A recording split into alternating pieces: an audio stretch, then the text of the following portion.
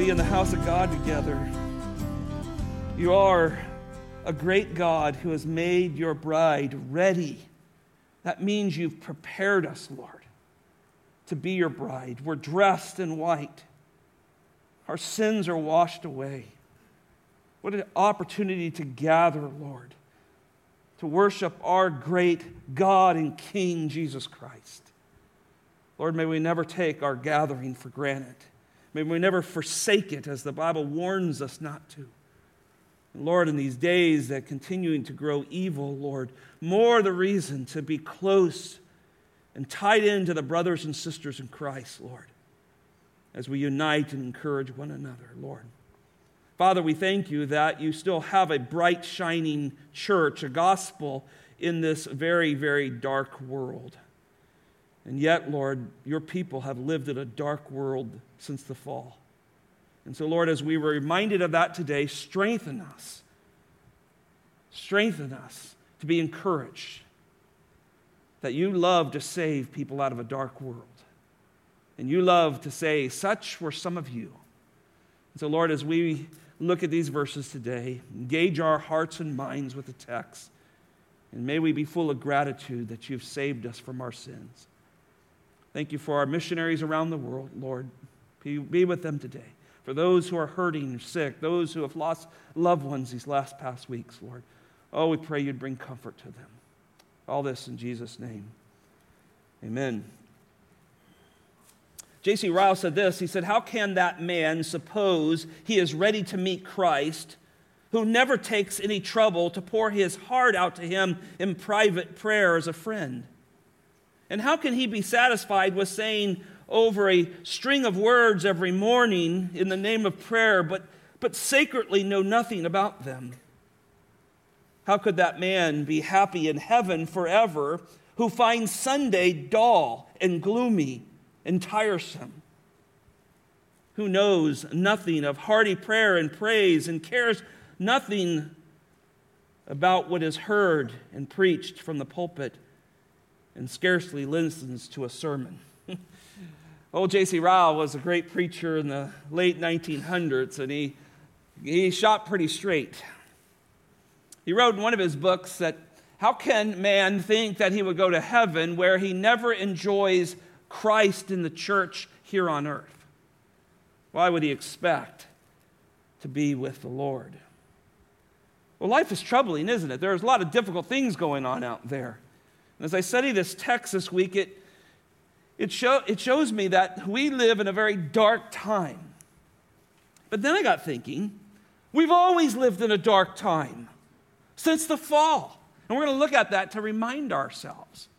But there's a time to put away things. Let me start with a passage in 1 Peter chapter 4. Turn with me there. This will be our introduction, and then we'll jump back into our text. 1 Peter chapter 4.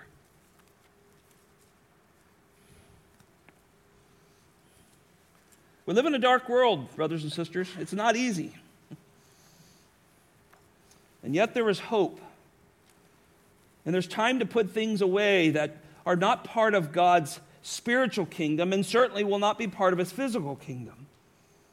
1 Peter chapter 4, verse 1, therefore, since Christ has suffered in the flesh, that's a beautiful saying, isn't it? He came and added to his deity full flesh, right? He was just like us, fully human, but yet fully God.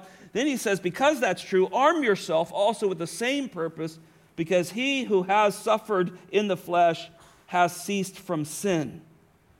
Verse 2, so as to live the rest of the time in the flesh, no longer for the lust of men, but for the will of God. So it's time to live for God, not for your flesh.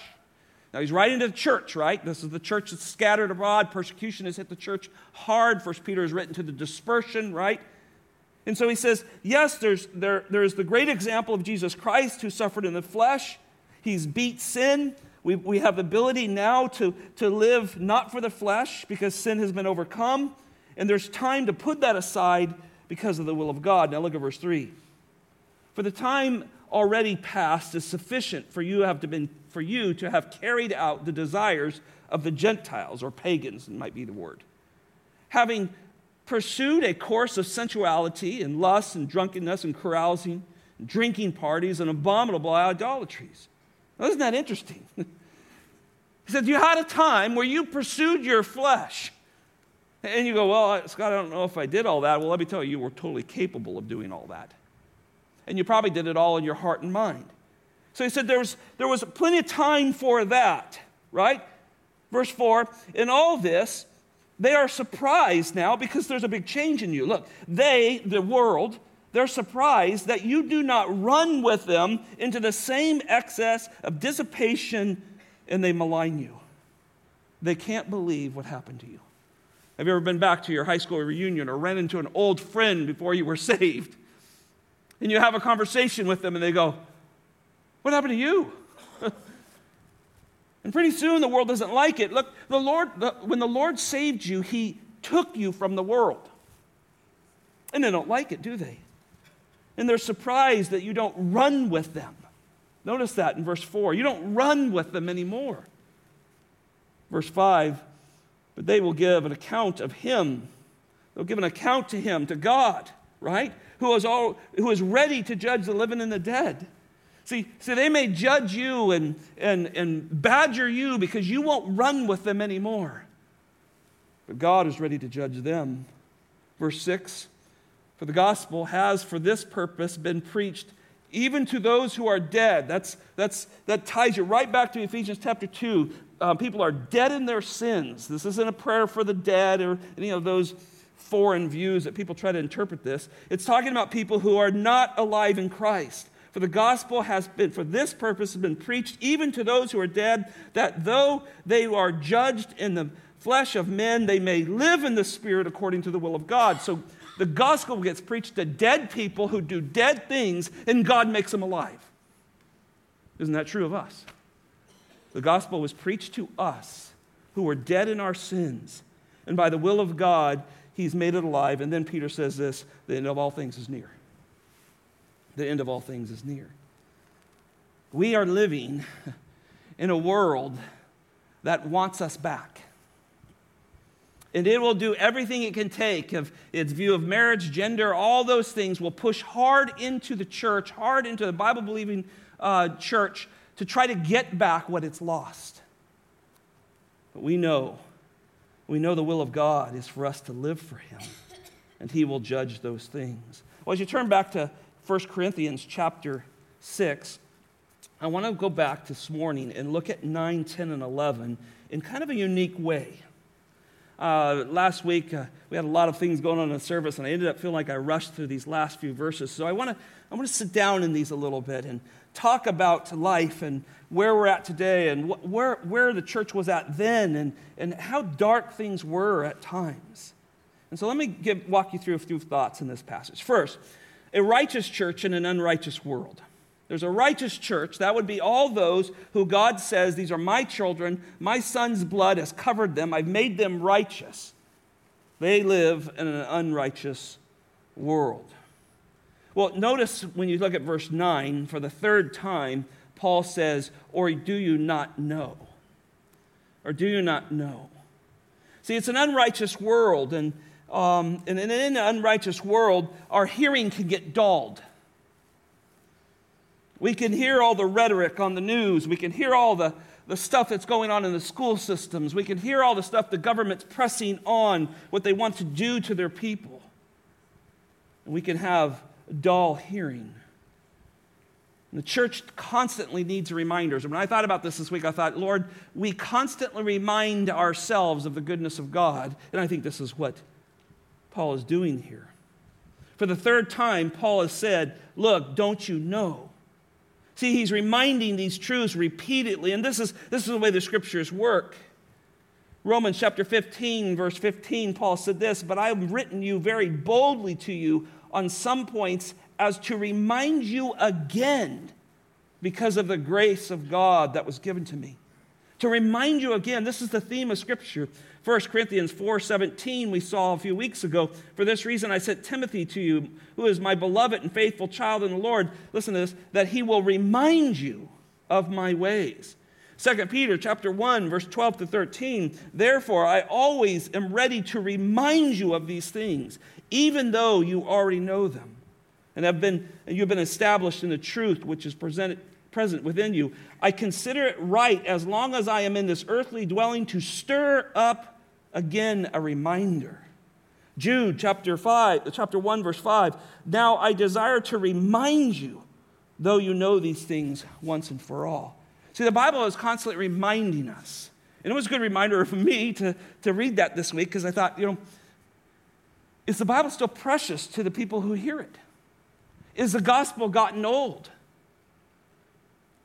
Is it good to be reminded that God saved us out of these wicked things that we see in verse 9 and 10, that he brought us out of those things? Is it good to know that?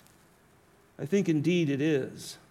Now, notice in this verse, he says, or do you not know that the unrighteous will not inherit the kingdom of God? Well, the context of unrighteous here is where these two sinners, these two men who are sinning against each other have gone to the unrighteous court to solve their problems. Remember that last week. But the term unrighteous is easily interpreted. It's those who are left in their sins. It's those who have not experienced Jesus Christ into salvation. It's those who don't have his righteousness. They only have their flesh. And so the righteous, and there's a contrast here going on, the righteous are those who by God's grace, through the finished work of Christ, have received the imputed righteousness of Christ and not their own.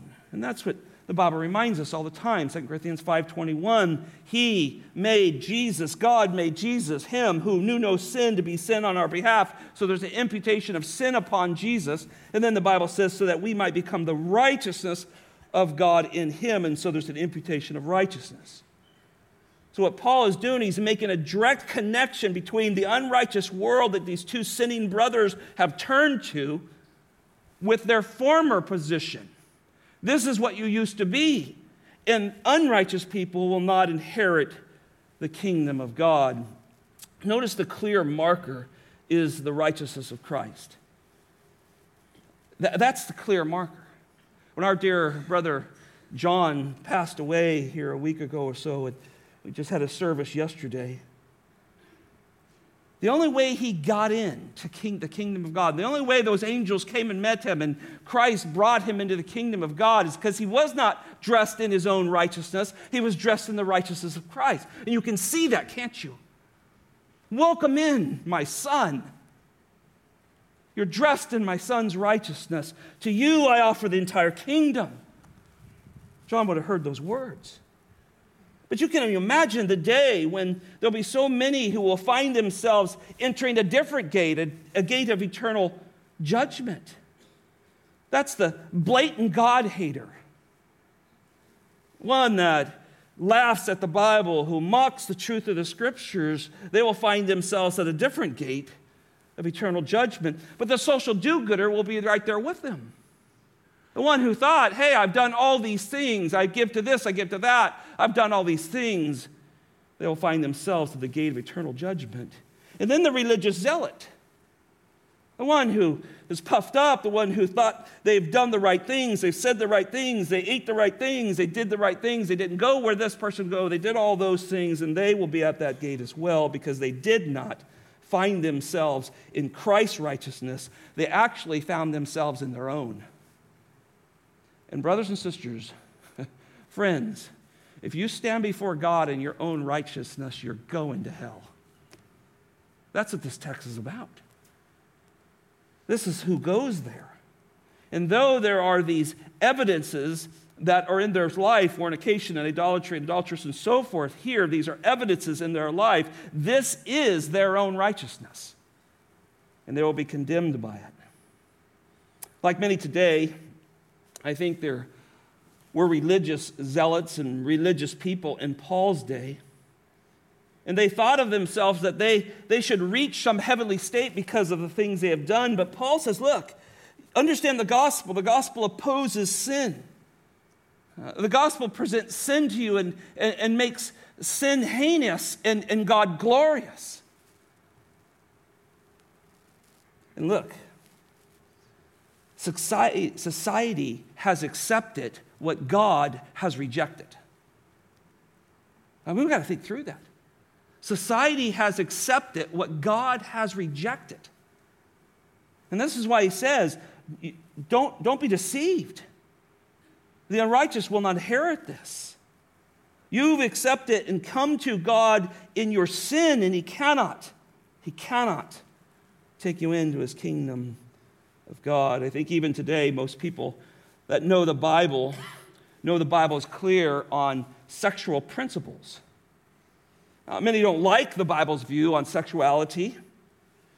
And certainly, they fail to see God's gracious instruction for them to keep them physically from harm and clearly from eternal damnation. And yet, today we continue to experience what many have called a sexual revolution, where society is throwing off Christian principles of morality and sexuality. They continue to throw it off. They're trying to teach it to our youngest children. In fact, these things that were once forbidden in our society, right, are now openly celebrated. Openly celebrated on social platforms and government entities. Things that were considered, even in my short life, unthinkable, are now labeled, listen to this, as natural. They call it natural and good for society. And the problem is, so-called Christians are increasingly accepting a lifestyle that God promises to judge. Isn't that amazing? The so-called church in America is accepting now the things God promised to judge. See, this is what Paul's concerned with here. He's concerned that this righteous church, these people who have been declared righteous, are being affected by an unrighteous world. The world's always pressing in on us, isn't it? One of my sermons not too long ago, I said, in reality, God came across the enemy line, took us from the father of lies, and made us adopted us into His family, and Satan wants us back. Now, if we're truly saved, He can't have us. We can't lose our salvation because God saved us. But He fights like hell because that's where He's from and going to get us back. That's what He does. I think sometimes we're shocked at what we see.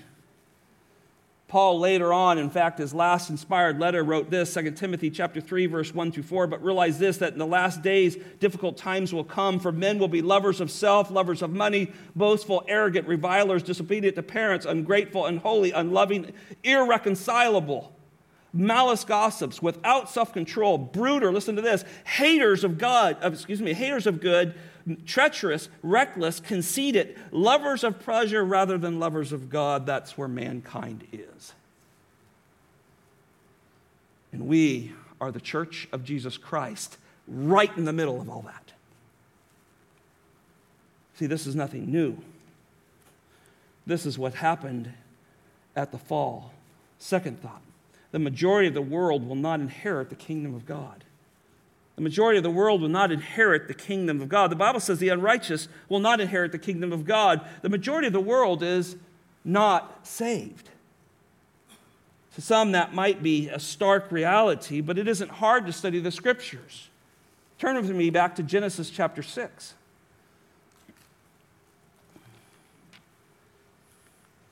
See, the fall of man, when man fell into sin, it hit hard.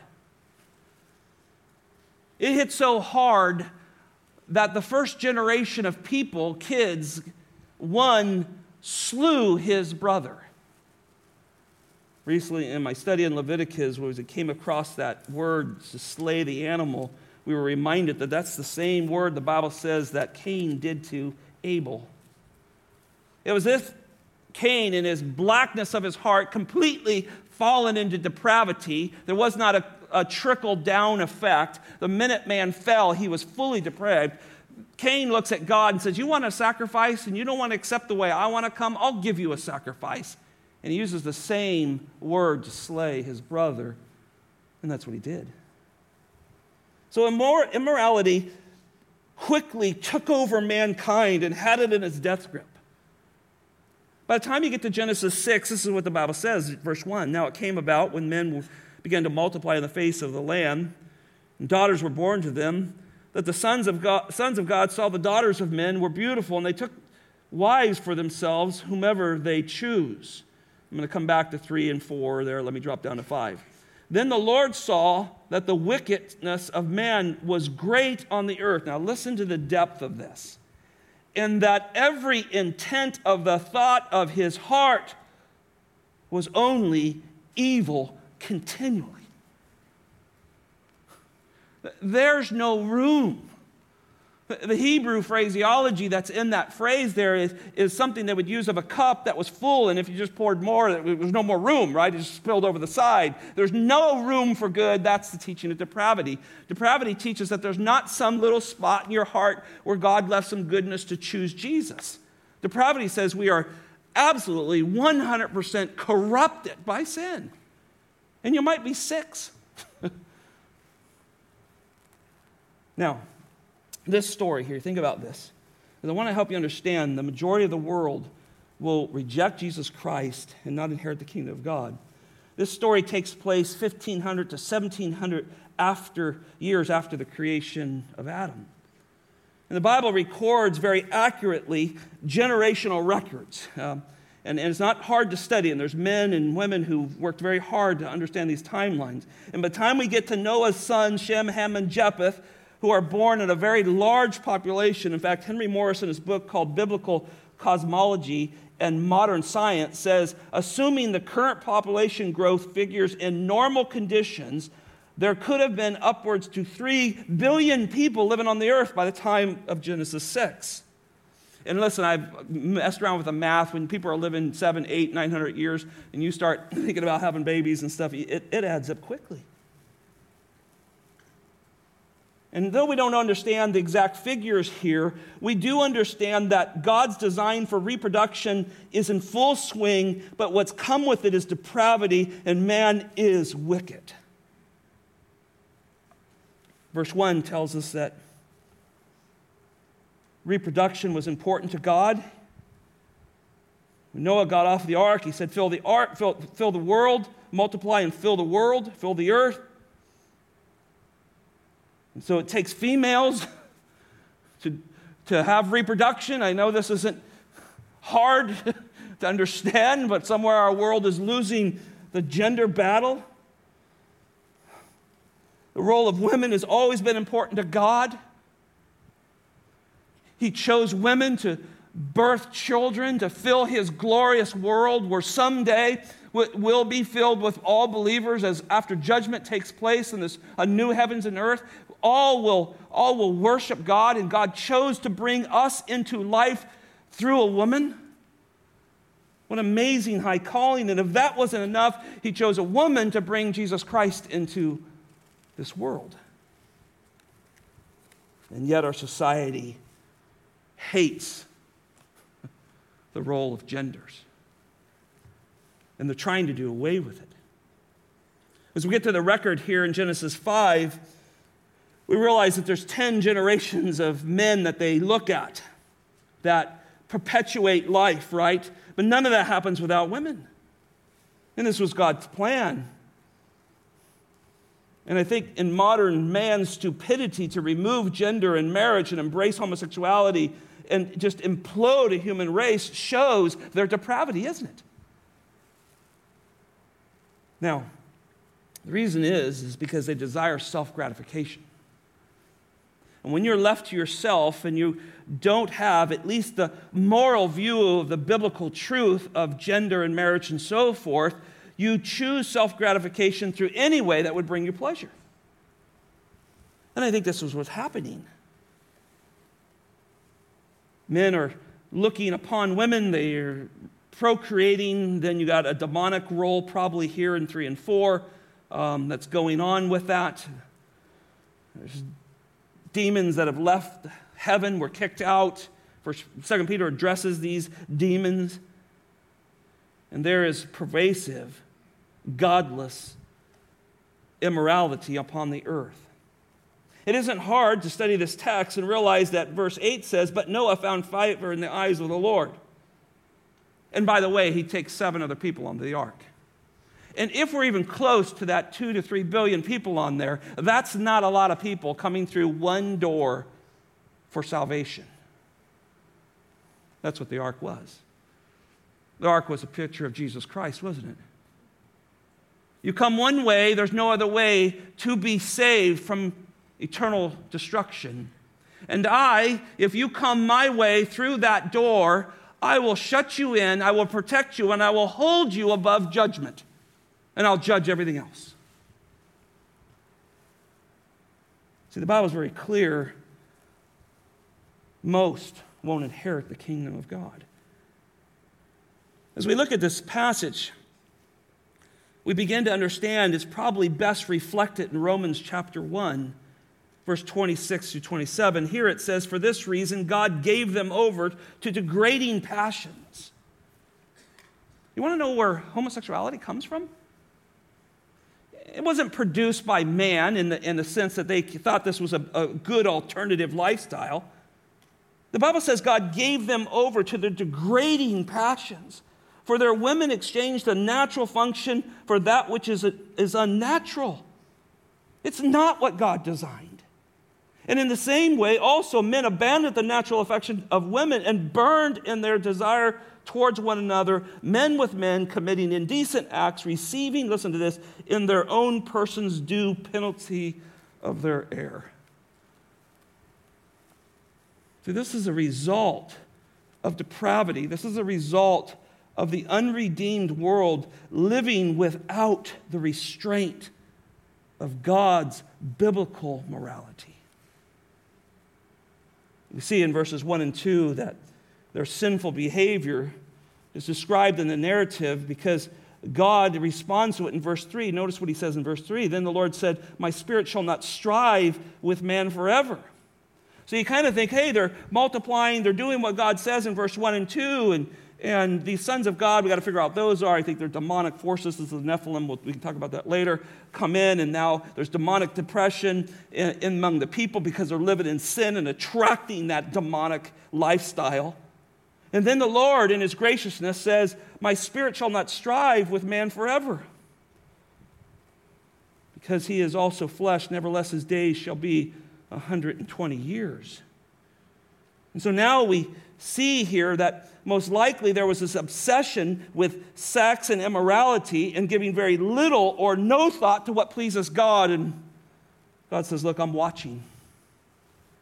And I think just like the Spirit of God hovered over the newly formed creation, the Spirit of God is watching God's creation mock him. And God said, I'm only going to strive for a little while longer. 3, our gracious, patient God will judge. And that's what we see in verse 3, don't we?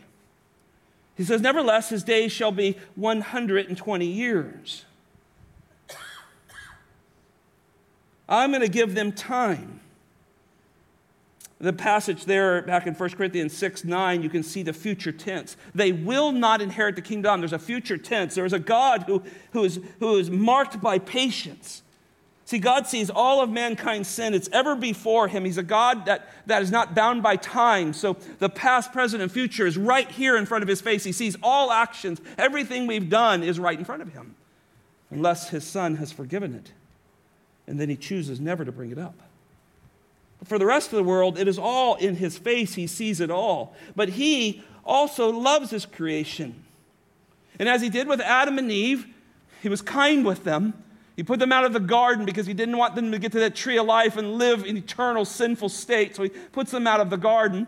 Cain, who did this heinous crime, he protects him for a while. So God is kind and allows people to repent of sin. Ezekiel said it this way, chapter 18, verse 32, speaking for God, for I have no pleasure in the death of anyone who dies, declares the Lord God. Therefore, repent and live.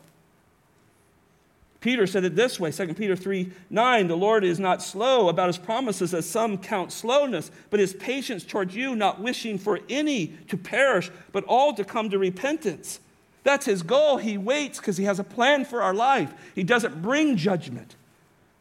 Friends, it is not hard to think of sin in our own life.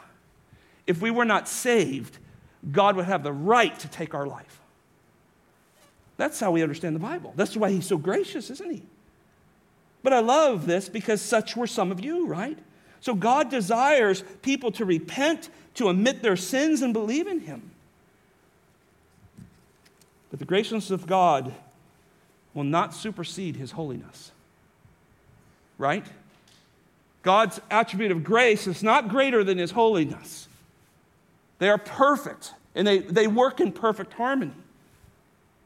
And so God's attributes are equally fulfilled in perfection. Grace will not rob his justice.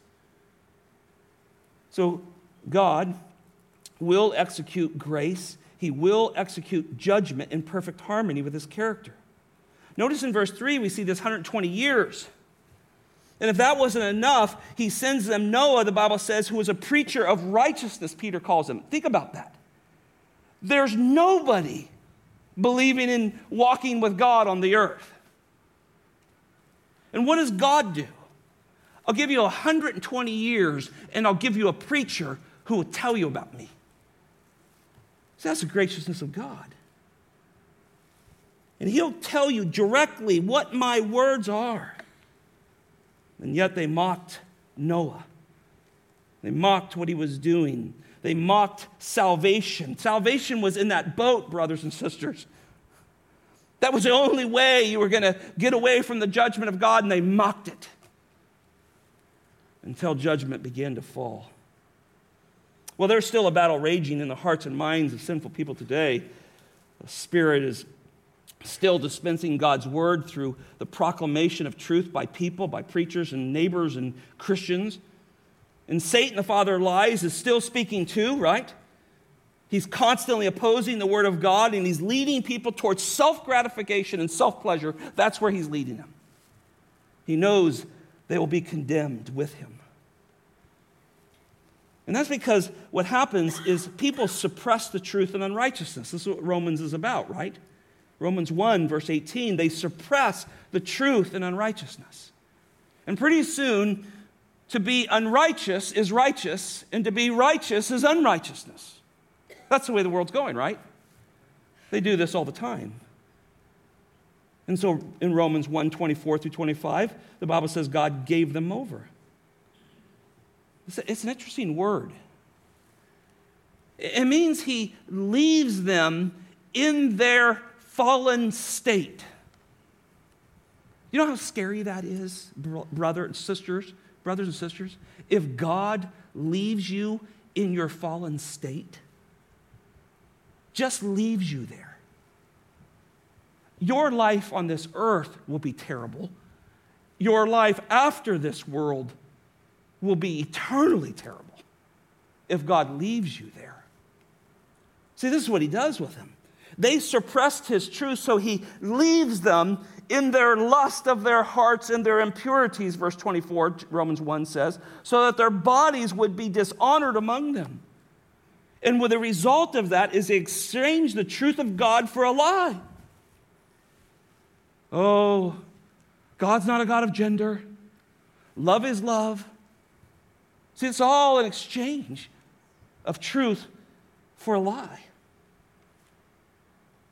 And they will now worship and serve the creature rather than the Creator. And that creature may be a person, an idolatral form of something God made. You drop down to Romans 1:20. I know you're still in Genesis, but just listen to 1:28, and he says this, and just as they did not see fit to acknowledge God any longer. Let me say this. It's not that people say, oh, there's no God. They say, yeah, we'll take our God. We'll design him the way we want. We reject the God of the Bible. That's where most people are at today, at least in America. And so they did not see fit to acknowledge God the way God acknowledges himself through his perfect word any longer. And here we come for the third time in this passage, God gave them over to depravity, to depraved mind, to do, now listen to this, to do those things which are not proper. This means God will not rescue them.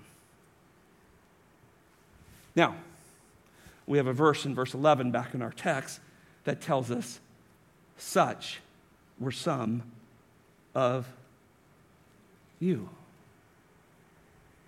God loves to rescue us from our sin. If you are a Christian in this room, you are evidence of that. And you may look at that list, and we'll look at a little more detail here in a moment. But I promise you, the depth of judgment was deserved to every soul in this room. No matter how moralistically you were brought up, we deserve that, and that's the grace of God. Now we look at it and go, such were some of you. Yeah, that's me. Whoa, I was born a liar. People tell me all the time, well, I was born homosexual. I was born the wrong gender. I go, well, I was born a liar, so looks like we got some sin problems, and how are we going to deal with it? Just give in to it? Just live it out? Or repent and turn to a God who can forgive? See the difference? In the end, those who refuse to listen to and obey God's word comes final judgment. Revelation chapter 20, verse 15. And if anyone's name was not found written in the book of life, they have to have the righteousness of Jesus Christ. They don't get in the book. They're not getting into heaven. He was thrown into the lake of fire. That's what the Bible says. Is this not popular today? Can you imagine this on CNN? That ancient book that sits on your laps is so foreign to the world right now. And yet the Bible says he'll judge the wicked. But God, listen to God. He loves, he has a desire for people to repent and believe, right? He takes no pleasure in the death of the wicked, Ezekiel 11 says. But rather that the wicked would turn from their ways and live. And he cries out in Leviticus 33:11, turn back from your evil ways. Why then will you die? Oh, God has provided a way to him through his Son. Don't miss the graciousness of that. Fourth thought. Don't be deceived by God's graciousness and patience. Go back to our text in 1 Corinthians 6. Don't be deceived by God's graciousness and patience. They say, well, Scott, how can you put deceived in God's gracious and patience? Because I think there's people who abuse the grace and patience of God. I think that's Romans 6 is about, right? Oh, we'll just continue in sin because grace, we have grace. We'll just live any way we want. I said the prayer, I walk the aisle, raise a hand, I'm good. What else do I need? Notice in verse 9, middle of it, he says, don't be deceived. Neither fornicators, nor idolaters, nor adulterers, or effeminate, or homosexuals, or thieves, nor covetous, or drunkards, nor revilers, or swindlers will inherit the kingdom of God. And brothers and sisters, we're in that list somewhere. I don't care who you are. You're in that list. You may not have done these, but you thought it. Your heart was perfectly capable of doing the most heinous things within that list. But sometimes we may think that God doesn't see the wickedness of man. Well, he does. He does see it. And I think Genesis 6, why I took you back there, because I want you to understand God saw it immediately. The moment Adam and Eve rejected God's word and partook what he said not to do, they fell in depravity, and God knew what it was going to cost. He knew at that moment that was going to cost the death of his son and the destructions of billions of people. He understood that. And yet in his graciousness he came. So not only in the Old Testament, but the New Testament gives a very clear view how distorted and sinful sexuality was even in the early church. And this very epistle was written to the early church that was involved in a sexual revolution beyond what I think we're in. Do you understand how bad things were in Corinth? And yet God has a church in there. See, Christian principles that the apostle taught, they would have clashed so hard with the Roman world. I mean, just think about what he's saying here. Can you imagine them reading this letter out loud in a city degraded with immorality? Don't be deceived. This list of people is not going to have the kingdom of God. They would have called it what? hate crimes. That's what they would have done. See, eventually, sexual immorality of Rome led to its great fall. If you just study your history books, the 300s and 400s, we saw Rome just plagued with disease. I read several articles and dissertations this week that talked about what it was like in Rome's heyday. They said it was just full of sexual immorality, just rampant. Disease had really destroyed the palace in so many ways. They had mocked the things of God, and yet now their whole society was falling apart. Men, if they lived past their 30s, thought they had really lived a long life, in many cases. Men were known for their masculinity. Rome was a dominant war machine, and so men became dominant, and they were dominant over women, and they were dominant over slaves.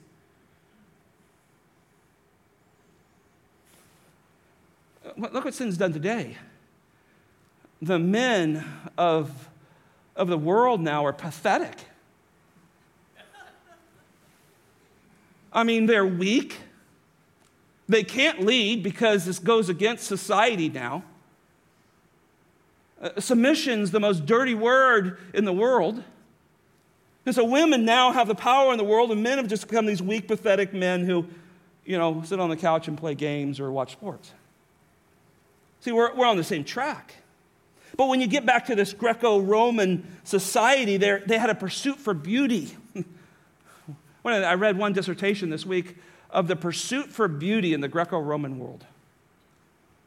For beauty, outward beauty. I mean, there was such a strong pursuit of that, it consumed them. And guess what? When you pursue beauty, and listen, if the barn needs paint, you can put some on there. I understand all that. That's not what I'm talking about here. But when you are consumed with your outward appearance and what people think of you, sexual immorality is on the doorstep. And it is not hard to see it in the advertisements and what our world is going, isn't it? And so this Roman world was so caught up in these things. The women were caught up in perfection of beauty. The men were caught up in being strong and decisive. And all was social acceptable. The men were violent. They found it acceptable for a Roman male to immorally be involved with men or women. The homosexual lifestyle was looked down on because the person who played the feminine role was weak. And so they really didn't look at life that way. They looked at life as pleasure. And they pursued it at all levels. It was said that Roman men dominated on the battlefield and dominated in the bedroom, and their wife was just a footstool.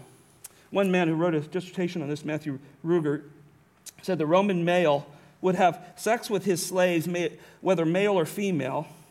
He would regularly visit prostitutes. He would have homosexual encounters even while married to a female wife, and often have several young boys who were effeminate in both character and speech that were used for his pleasure. It was such a twisted way of life that the Romans did not look at people as being homosexual or heterosexual, but rather believed if that they had the power and the strength, they could get any desire fulfilled with men, women, or children. And their conscience was clear. And I will leave out the rest of what I read this week. How bad things were. In the first century, Rome, both men and women were obsessed with beauty and desires and flesh. And God says, Paul, I want to put a church in the middle of that. One will be called the Church of Corinth. The other one will be called the Church of Rome. And I want you to plant it there. And I want you to boldly proclaim the glories of the Lord Jesus Christ. I want you to boldly proclaim all that I said. I want you to preach the law under the new covenant. So I want you to tell them what I said in Leviticus about relationships. I want that done. Can you imagine that? I have some friends planning a church in San Francisco. They're very interesting to talk to. There is no room for compromise out there. Everything's been compromised. These men are dedicated to preaching the truth, and they are hated. And they'll soon be underground. Well, men were a problem, weren't they? I want to give you just another scenario. My time is running from me. But there was a group in Corinth called the Oracles of Delphi. You should watch a History Channel on this. History Channel, I just watched one a couple months ago on this. They did a very good job with the Oracles of Delphi. These were women. There was a group of women that rose up and said, we don't want men anymore.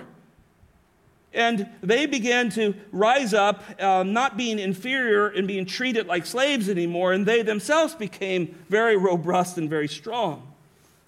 They would run around, and one of the habits they loved to do was go down to the pits, which were called Gehenna. And there would be pigs down there, and women with bare-chested and spears would go down and kill pigs and stand on top of them and proclaim their strength over man. Many of these women ended up in this religion of Delphi. It was a religion based on visions and prophecy and had violent promiscuity to it. This is where the church was. Matthew Ruger again says, to the Roman and the Greek culture, the biblical view would have been absurd. It would have been completely disruptive to the social factor and demeaning to their cultural family that they had developed. Man, I'm reading this, I'm going, we are headed for the same thing. My wife, Gina, submits to her husband as a picture of the church to Christ, and she believes it's worshipful. How is that going to fly in the world's court systems? See, this is what had gone. So God's word was considered abhorrent, exploitive. They would have seen this as terrible.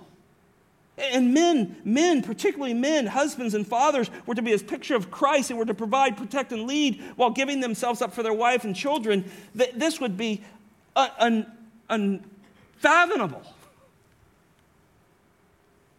And yet, verse 9, Paul says, don't be deceived.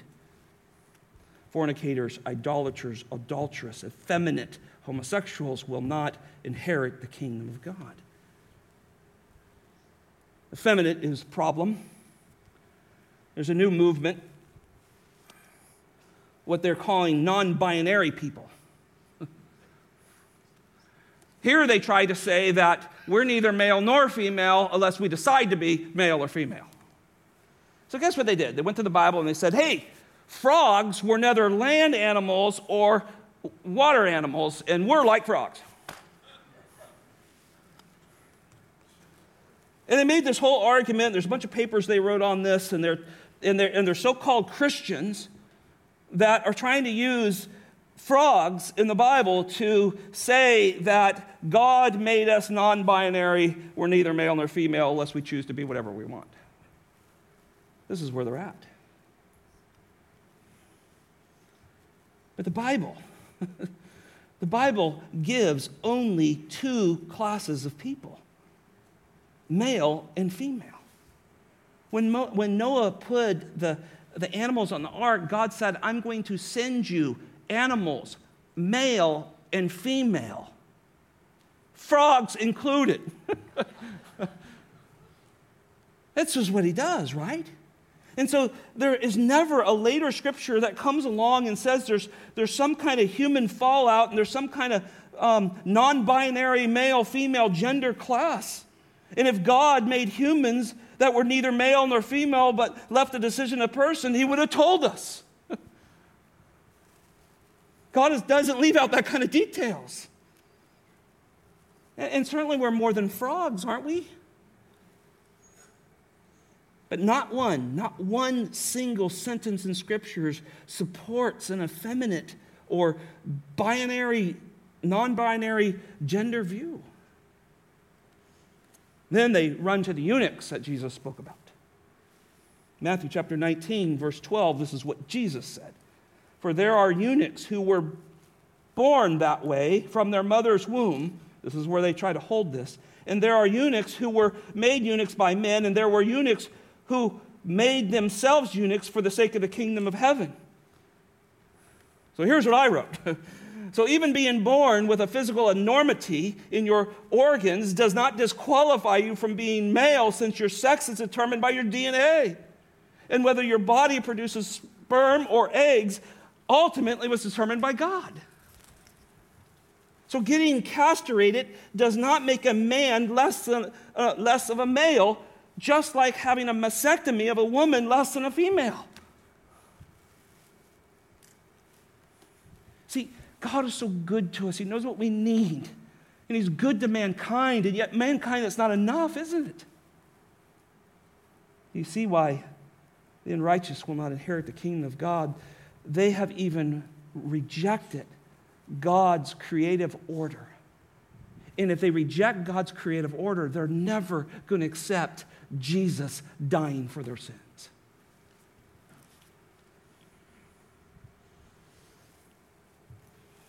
Look, we all have certain sins that we're tendency in.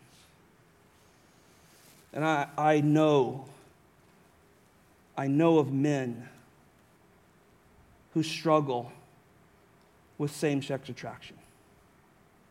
I've counseled with them. And these men, listen, I want you to understand this, these men have learned to love Christ. One told me one day, he said, I struggle at times, but God has given me victory over it, and He's also given me a wife, and she knew before, as we started dating, she knew all my struggles, and God put a love in her for me, and she loves me this day, and she helps me, and we are a godly family. We're a husband and wife, male and female, married with 3 children, and we serve the Lord together. And yes, I do have a struggle at times. It's an unredeemed humanness that I've tried to beat. And that's where I came up with a line that day, and I said, hey, brother, you know what? I was born a liar. And I struggle with lying. And so I'm a liar. But Christ is bigger and greater, and He frees me and gives me victory over lying. You pick whatever sin. What sin do you struggle with? Think about it. I mean, we want to raise hands? Anybody a liar in here? I mean, we probably all got to go up, whether you're lying already, right? You either have to... But see, this is what God does. Paul's saying, look, there's such hope for you, whether you're caught in homosexuality or an effeminate or an adulteress or a liar or a cheater or a thief or whatever it is, there is hope for you. God's power is so great. And just in closing, look at our last thought, the power and wisdom of Christ in the kingdom of God. Verse 11, look at all this. For such were some of you. These are some of the greatest statements in Scriptures to most of us, right? We look at that list, and in our legalism, right, we try to dodge some of these. But in the reality, we're guilty. And so when he says, such were some of you, I'm in verse 11. I don't know about you, but I'm there. I've looked upon things I wished I would have. Covetous. Everybody gets nailed in that one. Such were some of you. This is a tremendous salvation given to people who once rejected God. It is grace upon grace, mercy upon mercy. This is the gloriousness of Jesus Christ. This is what changes people. This is why we believe biblical counseling works. This is why we pray for our loved ones who are caught maybe in some of these sins right here. We pray for them because we believe, like the Corinthians of this church knew, that God rescued people from those same sins. Oh, I find such hope in this. I have family members, friends, caught in many of these right now. And we will not stop praying for them until they die. Because we know that God takes us, which were such of you, and gives us redemption. Notice 3 times Paul stresses this strong adversative, but you were. Isn't that interesting? I don't know if there's any correlation to Peter, right? Peter denied Jesus 3 times, and the Lord restores him 3 times. And he could have picked many more aspects of salvation, but look at the three he did pick. But you were washed. Pastor Brian read this passage. Go to Titus chapter 3. He had no idea it was going to be in this text. But it is a favorite text of many of ours. Titus chapter 3.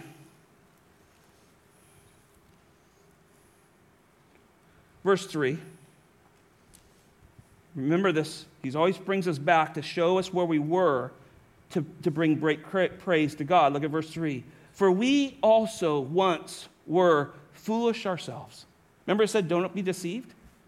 Here he changes the word and says, don't be foolish, right? We once were foolish ourselves, disobedient, deceived, enslaved in various lusts and pleasures, spending our life in malice and envy, hateful and hating one another. That's a pretty ugly view, isn't it? Pretty descriptive, isn't it? Pretty much nails humanity. He says, we once were this. Oh, but look at verse 4. Look at that conjunction. I hope you have that but circled in your Bible. Look at this. But. Oh, heavens, thank the Lord. Because you leave me hating one another, I'm just one of the world, right? Because that's what the world is. Democrats hate the Republicans hate the Democrats, and they hate the other groups that are not with them, and they just hate everywhere. And then they say people who really do love people are people who hate. It's so confusing out there, isn't it? But when the kindness of God our Savior and his love for mankind appeared, and who was that? Jesus. That means the ultimate standard of God's love is completely and fully understood in Jesus Christ. Why would we tell people anything else but the story of Jesus Christ? When he appears, look at verse 5, another great saying, he saved us. So simple, isn't it? Those three little words, he saved us. Save is this great word. We get soteriology from this. We get deliverance from this. He delivered us from all of those sins of chapter 6, verse 9 and 10. From all of those. He delivered us from those and much more, didn't he? He saved us. And how did he do it? Well, not based on our deeds. Praise the Lord. Because you would be doing this, right? Well, boy, I hope I got enough done. I hope he saw that. I stopped by, the pregnancy center and dropped some stuff off. I hope he saw that. Oh my goodness, what a terrible life to live in works. Not based on our deeds, which we have done in righteousness, but, look at that conjunction again, circle that, according to his mercy. We are saved by the mercy of God, brothers and sisters, by nothing else. By the washing and regeneration, the renewing of the Holy Spirit. There's that washing, right? But you were washed. God, listen to this, no matter what your past was, God cleansed you. Lost your virginity? God gave it back to you. I know that's harsh. That's how God looks at it. Gave something up that you shouldn't have? God gave it back in Jesus Christ. I have counseled with some of the most difficult situations, and I have watched God rescue people from heinous sin because he saved them and washed them. And our job as a church is to look at each other and realize that we've been cleansed, and so we forgive easy, and we love easy, and we care for each other. That's what we want here at Riverbend. We're washed people. We're regenerated by the Holy Spirit. Let's act like it. Give your seats up, give your life up, give your money up, give whatever up for God. He's worth it, isn't he? We're washed. Brian highlighted this because when you go into the text, he says, whom he poured out richly through Jesus Christ. That's the Spirit of God. So being justified by his grace, we would be his heirs. Oh, so you are the inheritors of the kingdom of God. Not the world. You're the inheritors of the kingdom of God. Such were some of you. You now get the kingdom of God because he washed you clean. Oh, this is the gospel. This is what we preach. I got to finish. But you are sanctified, the next verse says. Hebrews chapter 12, verse 14 says, pursue peace with all men. Then it says this, and the sanctification, without it, no one will see the Lord. Look, if God did not set you apart from the world, you do not inherit the kingdom of God. If God does not set you apart, not you, well, I've been to church all my life. Yeah, you're going to hell.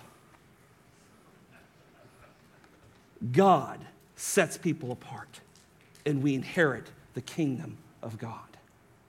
That's sanctification. That's initial sanctification. That's for salvation where he says, you're mine. You no longer belong to the father of lies. You belong to me. And then finally, he says, you're justified.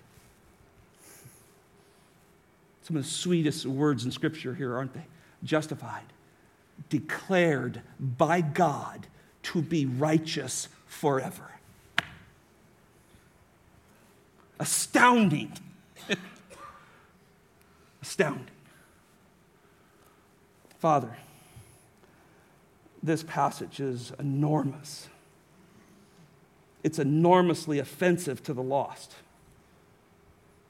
But to the saved, it's full of grace and mercy beyond measure that you reconciled us from such depravity.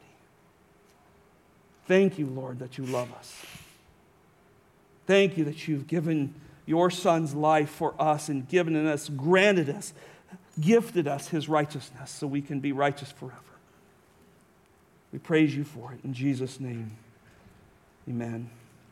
Will you stand with me for a closing benediction? I want to read you something that accidentally got into my notes, and I want it to be our benediction. Last night I was here late, finishing up, and as I was finishing writing the sermon, I had used my Word document. I can dictate into it, and sometimes I dictate quotes into it and stuff, and I had left it on. And when I was reading through my notes late last night, just before I closed my laptop to go home, I found this saying that I had said, and I'm not trying to do anything but just share with you what the grace of God does. I must have been praying while I was closing out and reading this, and it picked it up, and it says, it's right in my notes, I can't do this on my own, Lord. You will just have to help me again and again and again and again.